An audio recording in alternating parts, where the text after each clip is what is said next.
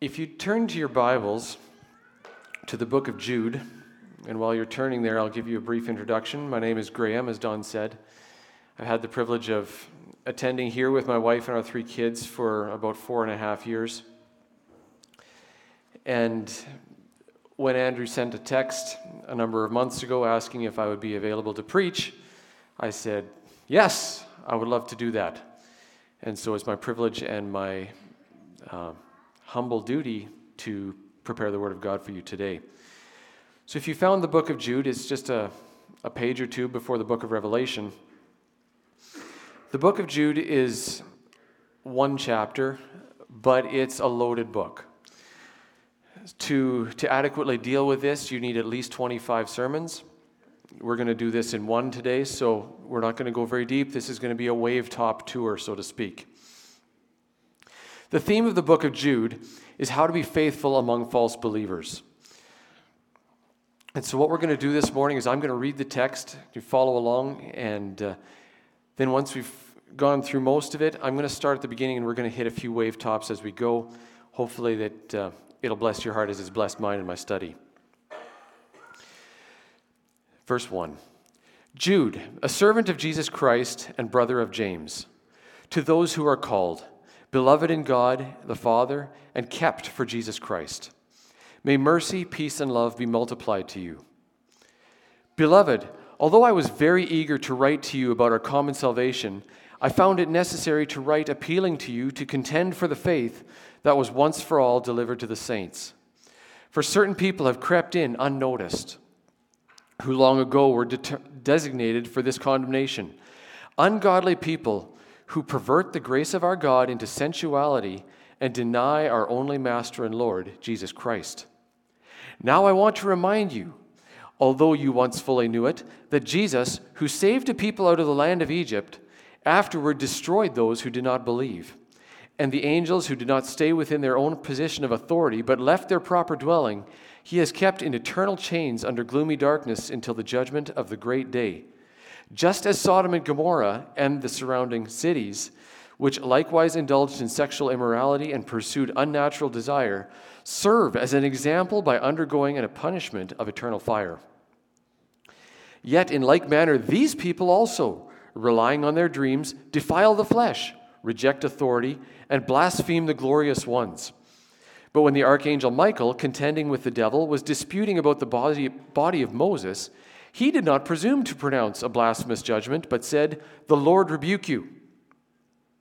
But these people blaspheme all that they do not understand, and they are destroyed by all that they, like unreasoning animals, understand instinctively. Woe to them! For they walked in the way of Cain, and abandoned themselves for the sake of gain to Balaam's error, and perished in Korah's rebellion. These are hidden reefs at your love feast, as they feast with you without fear. Shepherds feeding only themselves, waterless clouds swept along by the winds, fruitless trees in late autumn, twice dead, uprooted, wild waves of the sea, casting up the foam of their own shame, wandering stars for whom the gloom of utter darkness has been reserved forever. It was also about these that Enoch, the 7th from Adam, prophesied, saying, "Behold, the Lord comes with 10,000s of his holy ones, to execute judgment on all and to convict all the ungodly of all their deeds of ungodliness that they have committed in such an ungodly way, and of all the harsh things that ungodly sinners have spoken against him. These are grumblers, malcontents, following their own sinful desires. They are loudmouth boasters, showing favoritism to gain advantage. But you must remember, beloved, the predictions of the apostles of our Lord Jesus Christ. They said to you, in the last time there will be scoffers, following their own ungodly passions. It is these who cause divisions, worldly people, devoid of the Spirit. But you, beloved, building yourselves up on your most holy faith and praying in the Holy Spirit, keep yourselves in the love of God, waiting for the mercy of our Lord Jesus Christ that leads to eternal life. And have mercy on those who doubt, saving others by snatching them out of the fire. To others show mercy with fear, hating even the garment stained by the flesh." And we'll finish the rest of it at the end. So in verse 1, Jude identifies himself as a servant. And the Greek word there is actually slave. carries with it, though, the sense of a slave by choice or a willing servant. And we'll see this backed up in Titus 2, verse 14, and Exodus 21, verse 6, where it talks about an individual who wanted to be a slave, because that happened occasionally. They would take him to the door, and they would pierce his ear with an awl into the doorpost, and the person who wished to be a slave would be a slave for life to the individual to whom he was indentured. So that is what Jude identifies himself as. This is a willing slave of the Lord Jesus Christ. I'm going to be making a lot of references to other passages today. Some of them may be coming up on the slide behind me. If you wish for notes, I'll be able to supply them to you later if you wish. Jude says the letter is written to those who are called. And there's a couple points I want to make here. They are called, beloved in God the Father, and kept for Jesus Christ. First, when God calls a person, he calls them with the purpose of conforming them to the image of his Son. We read that in Romans 8, verse 28 and 29, which says, "And we know that all things work together for those who love God, to those who are the called according to his purpose. For whom he foreknew, he also predestined to be conformed to the image of his Son." The second thing we need to know about the called is that their calling is permanent and unchanging. And again, if we look back at Paul in the letter to the Romans 11, verse 29, he says, "For the gifts and the calling of God are irrevocable." Irrevocable could be translated without repentance. And it tells us that when God calls us, he never suddenly changes his mind and uncalls us. We who have exercised saving faith in Jesus Christ are forever his. Jude also says that we are kept or preserved for Jesus Christ. And this means to keep by means of guarding. To get a picture of what this means, think back to the account of Peter's escape from prison in Acts chapter 12. Peter was kept in prison. Herod had captured Peter because he had just executed James and saw that pleased the Jewish leaders. So he proceeded to capture Peter, and Peter was kept in the prison in Jerusalem, and he was guarded by soldiers. Okay, he was kept in there. Obviously, it didn't work. The angels woke him up, opened the doors of the prison. Peter walked out. Once he figured out what was going on, he left. And it didn't end well for the guards, but you can follow that more in Acts chapter 12. The point is that they were carefully guarding, they were keeping Peter in the prison. And that's the same way that we are kept for Jesus Christ. He is keeping us by guarding. And we'll see that again later in the book. As we move on to verse 3, Jude says that he's eager to write about our common salvation, but he found it more necessary and more urgent to write to his readers to urge them to contend for the faith. And the Greek word for contend is the word from which we get agonize or agony. We've all heard that word at least once. But in the Greek, there's a little prefix in front of the word agonize that strengthens the word. So instead of just contending, instead of just an agony of a fight, this is like a really agonizing. And Jude doesn't just call this faith. It's not just faith, as the world would have faith. This is the faith. There's a definitive article in front of it. And one commentator writes that our faith is the whole body of revealed truth as contained in the Scriptures. This faith has been once for all delivered to the saints, Jude says. And the Greek verb tense indicates that once the entire unit of Scripture was delivered to us, right here, there was no material added or subtracted in the original texts. God is not giving us any new revelation to anyone today that is not contained in the Bible, as we have it. It is complete, 2 Peter 1 verse 3 says, and it is 100% God-inspired. And we read that from 2 Timothy 3, 16 and 17. Jude gives the reason for why we need to be contending in verse 4. He says, certain people have crept in unnoticed. And this is a really unique turn of phrase. The people that he's talking about can be men or women. The Greek word is anthropos, and it's not gender specific. So when you hear false teachers, be aware. You're not listening for one or the other. It's open season on either of them. That's going to come up in just a second too.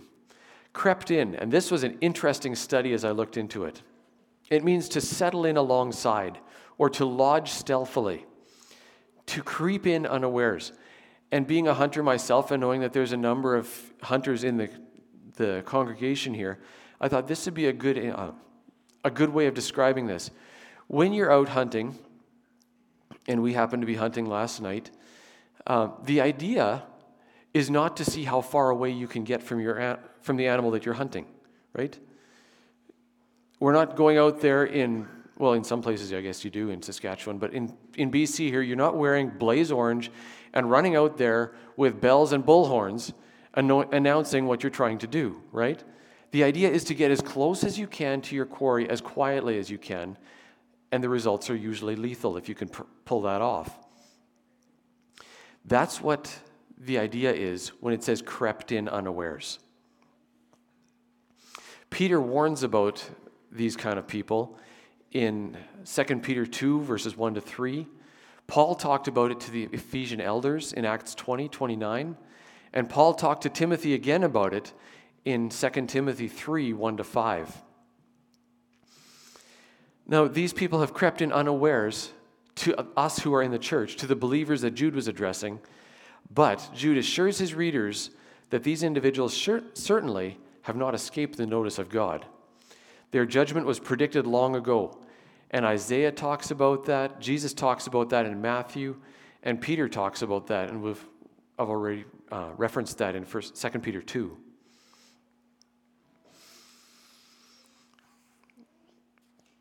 He identifies some of the characteristics of these false believers, false teachers, in the second half of verse 4.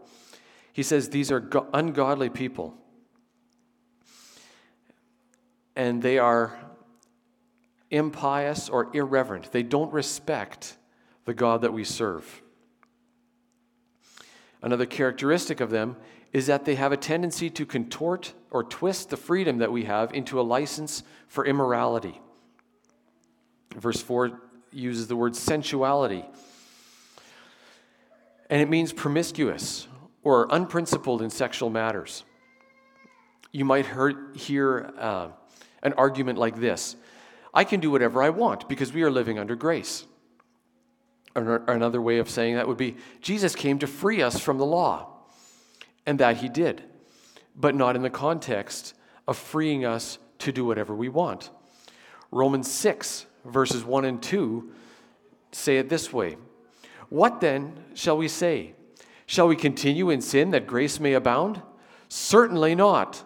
How shall we who died to sin live any longer in it?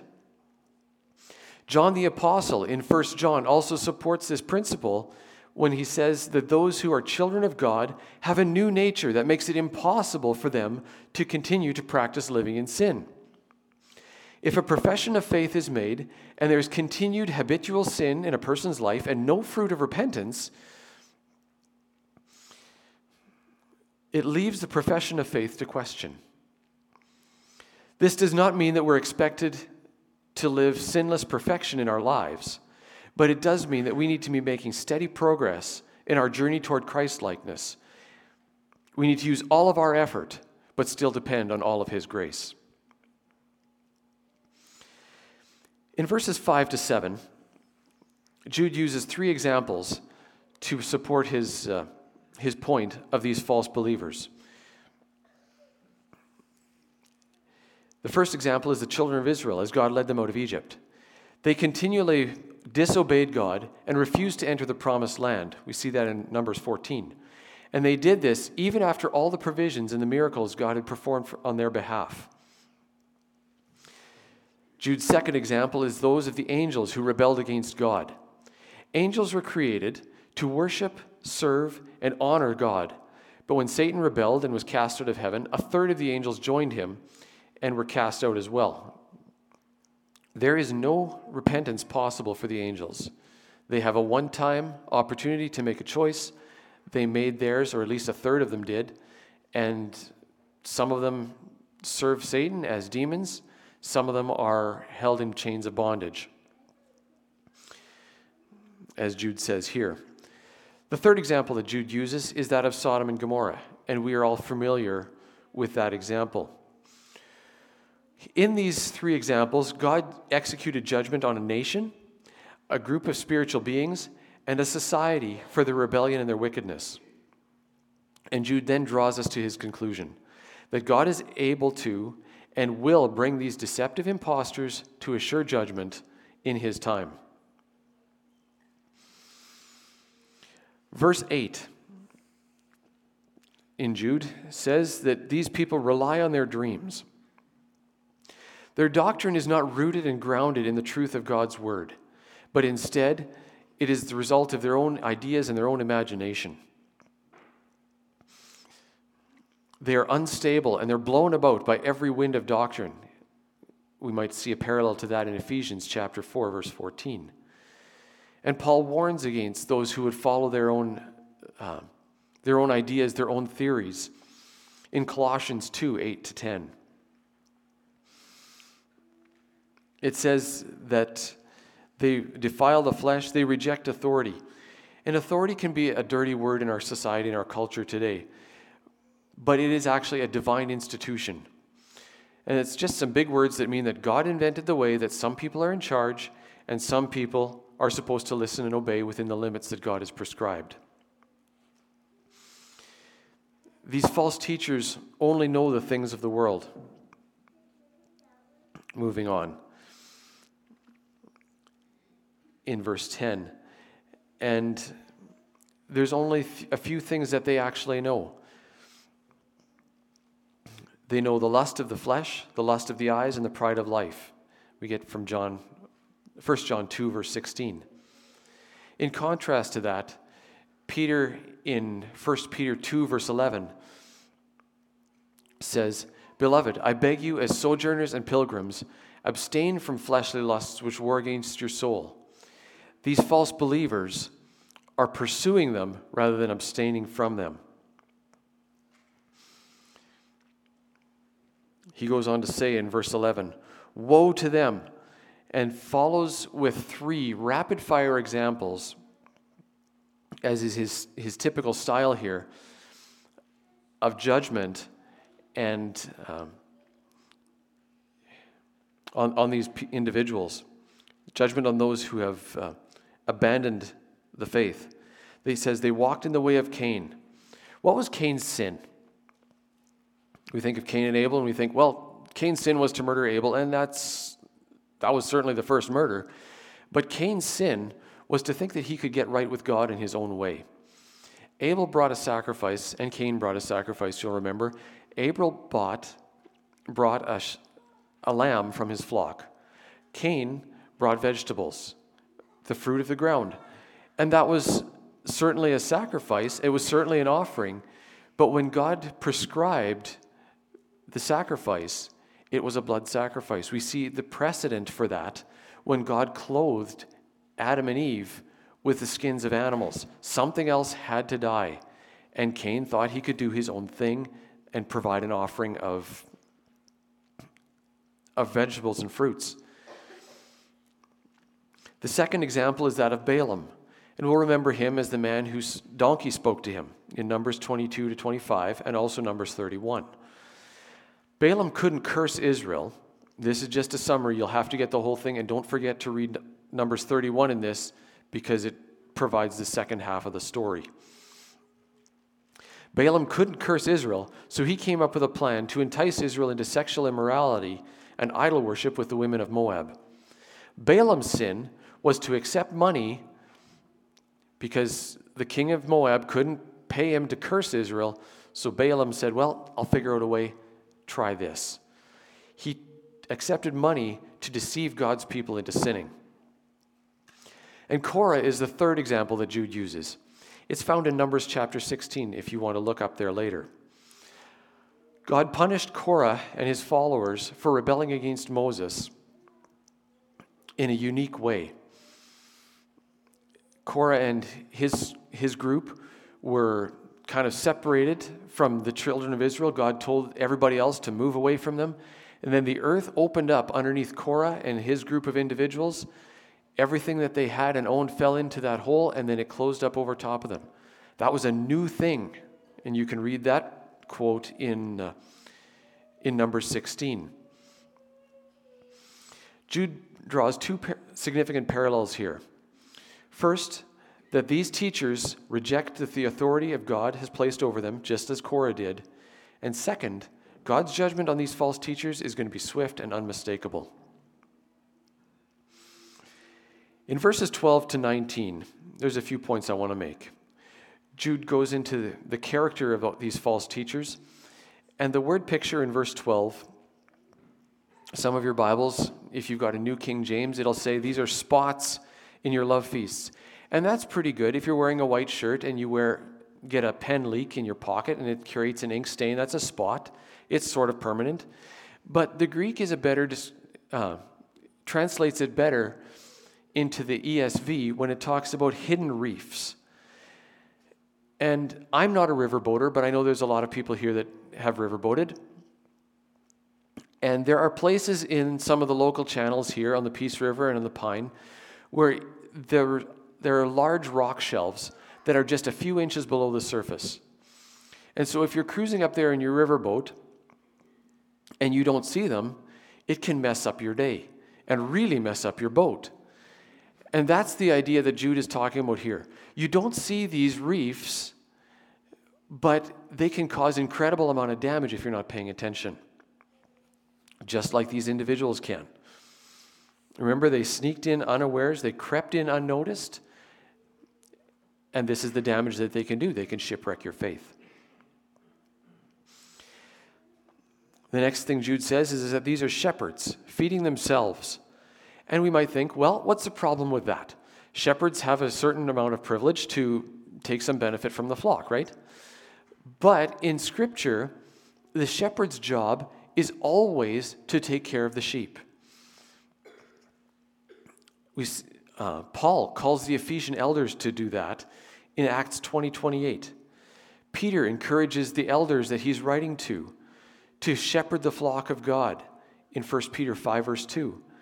And in our family devotions through Ezekiel, in Ezekiel chapter 34, verses 1 to 4, God blasts the leaders of Israel for being shepherds who are only taking care of their own needs and not looking after the needs of those who were under them. These false teachers would appear as shepherds, but what they're doing is they're feeding themselves. Jude says they are waterless clouds. And after a summer like we had last summer, where it was super dry, we can get an idea of what this is like.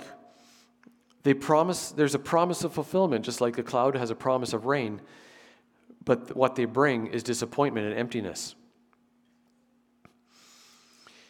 He talks about fruitless trees in late autumn. And I want to read what Jesus says in Matthew 7 regarding this. He says, "You will know them by their fruits. Do men gather grapes from thorn bushes or figs from thistles?" That's a rhetorical question. The obvious answer is, of course not. Even so, every good tree bears good fruit, but a bad tree bears bad fruit. A good tree cannot bear bad fruit, nor can a bad tree bear good fruit. Every tree that does not bear good fruit is cut down and thrown into the fire. Therefore, by their fruits you will know them. They don't bear spiritual fruit, these individuals that Jude is talking about, because they don't have the Holy Spirit at work in their lives. And we'll see that later on in verse 19. So they are fruitless and they're uprooted. And that's what Jude means when he says they're twice dead. He identifies them as wild waves of the sea, casting up the foam of their own shame.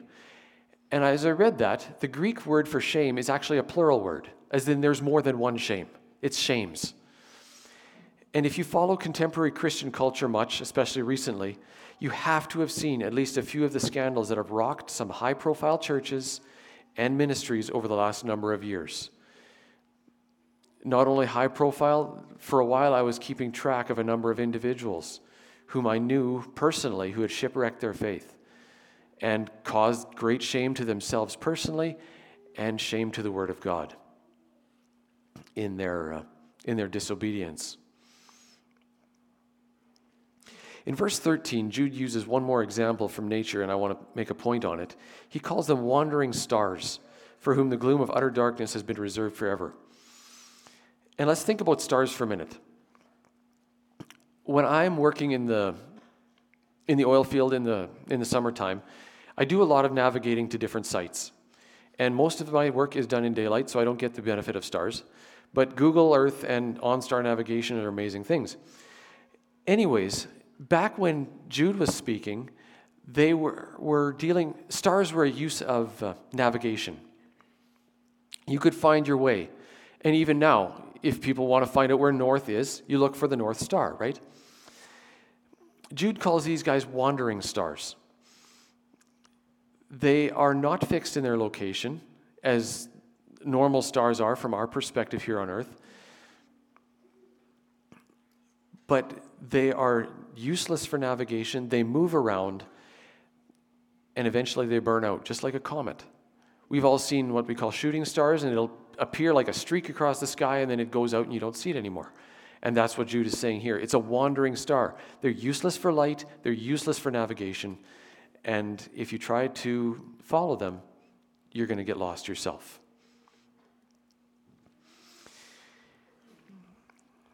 In case we thought that this level of apostasy was only happening in our day and all the way back to Jude's day, we need to look a little bit farther back. And Jude 14 talks about this. It was also about these that Enoch, the seventh from Adam, prophesied. And I won't read the whole thing again. But in my research, the seventh generation from Adam, you think about how early that is to the beginning of the earth, and there was a huge amount of apostasy then. Enoch calls, and remember that he was the one who walked with God. He prophesied against attitudes in people like this. In my research, Enoch was actually alive when Adam was still alive. He would have been able to have firsthand contact with the first man. I encourage you to do a little bit of research on that and do a study on how the first number of generations overlapped each other. It's a fascinating study. But many of those generations would have known, or had at least had access to, what it was like before the fall.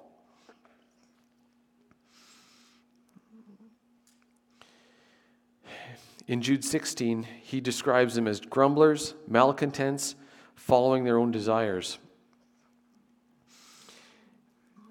And in contrast to that, they're grumbling, they're complaining.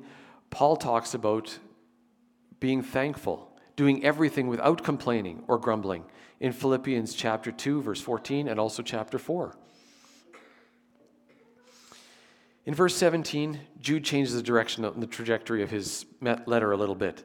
He says, instead of all of these negative aspects of these false teachers, he says, but you. But you must remember, beloved, the predictions of our apostles of our Lord Jesus Christ. And he goes on to make a direct quote from 2 Peter chapter 2 and 3. He calls these individuals mockers or scoffers. And I've got a few notes on this one. We don't have time to go into all the characteristics of a scoffer or a mocker, but in Proverbs, it tells us in Proverbs 9 verses 7 and 8, Proverbs 13 verses 1, 14 verse 6, 15 verse 12, and there are lots more. This is just a short list of how these individuals, these scoffers, are a proud, unteachable, and uncorrectable group of individuals.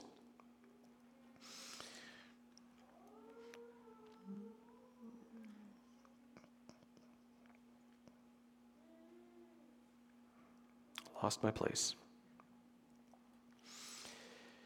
Because of the overruling drive these individuals have to satisfy their own evil desires in 19, especially their desire for what God has forbidden, Jude describes them as being sensual.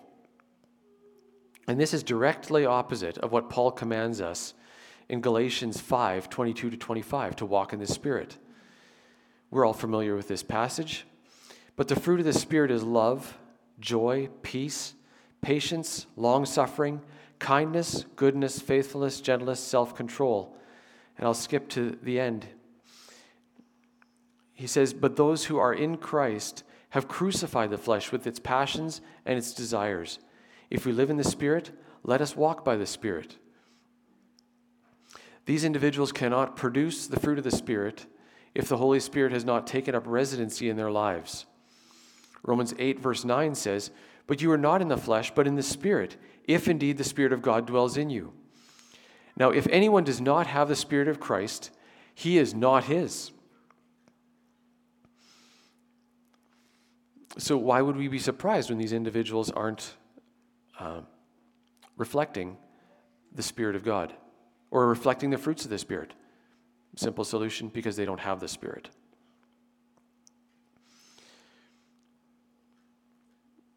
In contrast, we as believers are commanded to be being kept in the Word of God. And this comes from verse 21. Keep yourselves in the love of God. And Jude gives us 3 ways that we can do this. Verse 20 says, but you, beloved, building yourselves up on your most holy faith. That's the first one. How do we do that? How do we build ourselves up in our faith? The way we do it is we strengthen our faith through the reading and meditation on the Word of God. We find the promises that God has kept in the past and His faithfulness to that. We look at the promises that God has given us for the future, and we bring both of those together and strengthen our faith in the trial that we face in our present situation. The second thing that Jude says is praying in the Holy Spirit. And Paul describes this praying in the Spirit both in Romans 8, verses 26 and 27, and also in Ephesians 6, verse 18. It's praying according to the will of God in our lives, and is asking God to put His desires in our heart. You might find that in Psalms 37. The third way that we are kept in the love of God is to look forward to the promises of eternal life that we have through Jesus. We need to keep focused on the goal so that we don't lose heart and become discouraged. When we keep our mind focused on heavenly things, we'll find that we serve our sin nature less, and we'll live a more pure and holy life, 1 John 3, verse 3 says. As Jude wraps up his letter, he gives three responses to the individuals that we have discussed here. He says, and have mercy on those who doubt, in verse 22. And think of John's account of the Apostle Thomas in John chapter 20. We read that a few weeks ago. What was Jesus' response to Thomas the Apostle, or Thomas the disciple at that point? When Thomas said, unless I see the evidence, I'm not going to believe. That's more or less a paraphrase. Jesus didn't condemn Thomas, but He provided the evidence that Thomas needed to believe. Some people need to be gently taught the truth so that they can be drawn back into full fellowship with Christ. There is a second group, however, who needs a more desperate measure. 23 says, save others by snatching them out of the fire. There are a second group who are already well along in their acceptance of the lies of these false teachers that we've been talking about, just about deceived, and they're in danger of hell if they don't believe, and possibly severe judgment if they are believers. The third group of individuals that need to be handled with much more care and caution. He says, to others show mercy with fear, hating even the garment stained by the flesh. We still need to demonstrate mercy to them, but we need to be careful so that we're not drawn in to the error that they're already fully engaged in. Galatians 6, verse 1 says, "Brethren, if a man is overtaken by any trespass, you who are spiritual, restore such a one in the spirit of gentleness, considering yourself, lest you also be tempted." We have to watch ourselves so that we don't get caught up in their error, because it's very easy to do. 1 Corinthians 10, verse 12 talks about this. It says, "Therefore let him who stands take heed lest he fall." Not quite. It says, "Therefore let him who thinks he stands take heed lest he fall." There's a difference there. If we think that we're firm in our faith, we need to be careful. We need to be constantly examining ourselves. For those of us who believe, however, our confidence and our hope rests in the Lord Jesus Christ, who saved us and also keeps us for eternal life and peace with God. Jude closes with one of the most beautiful doxologies. He says, "Now to him who is able to keep you from stumbling," right? This is the one who is keeping us for salvation. This is the one for whom we are kept, guarded. To him who is able to keep you from stumbling and to present you blameless before the presence of his glory with great joy, to the only God, our Savior, through Jesus Christ our Lord, be glory, majesty, dominion, and authority before all time and now and forever. Amen. Let's pray. Heavenly Father, we have taken kind of a 10,000-foot view of the book of Jude this morning. And Lord, I pray that this would have given us greater appreciation for who you are, for what you do, for the need we have to be discerning in our lives, for the need we have to study your word and be committed to you. Lord, help us to keep ourselves in the faith. Strengthen our faith, Lord. Help us to be merciful to those who doubt. Help us to see the opportunities you provide for us to be a witness for you and to be merciful to others. And we will give you the glory because the praise is yours. In Jesus' name, amen.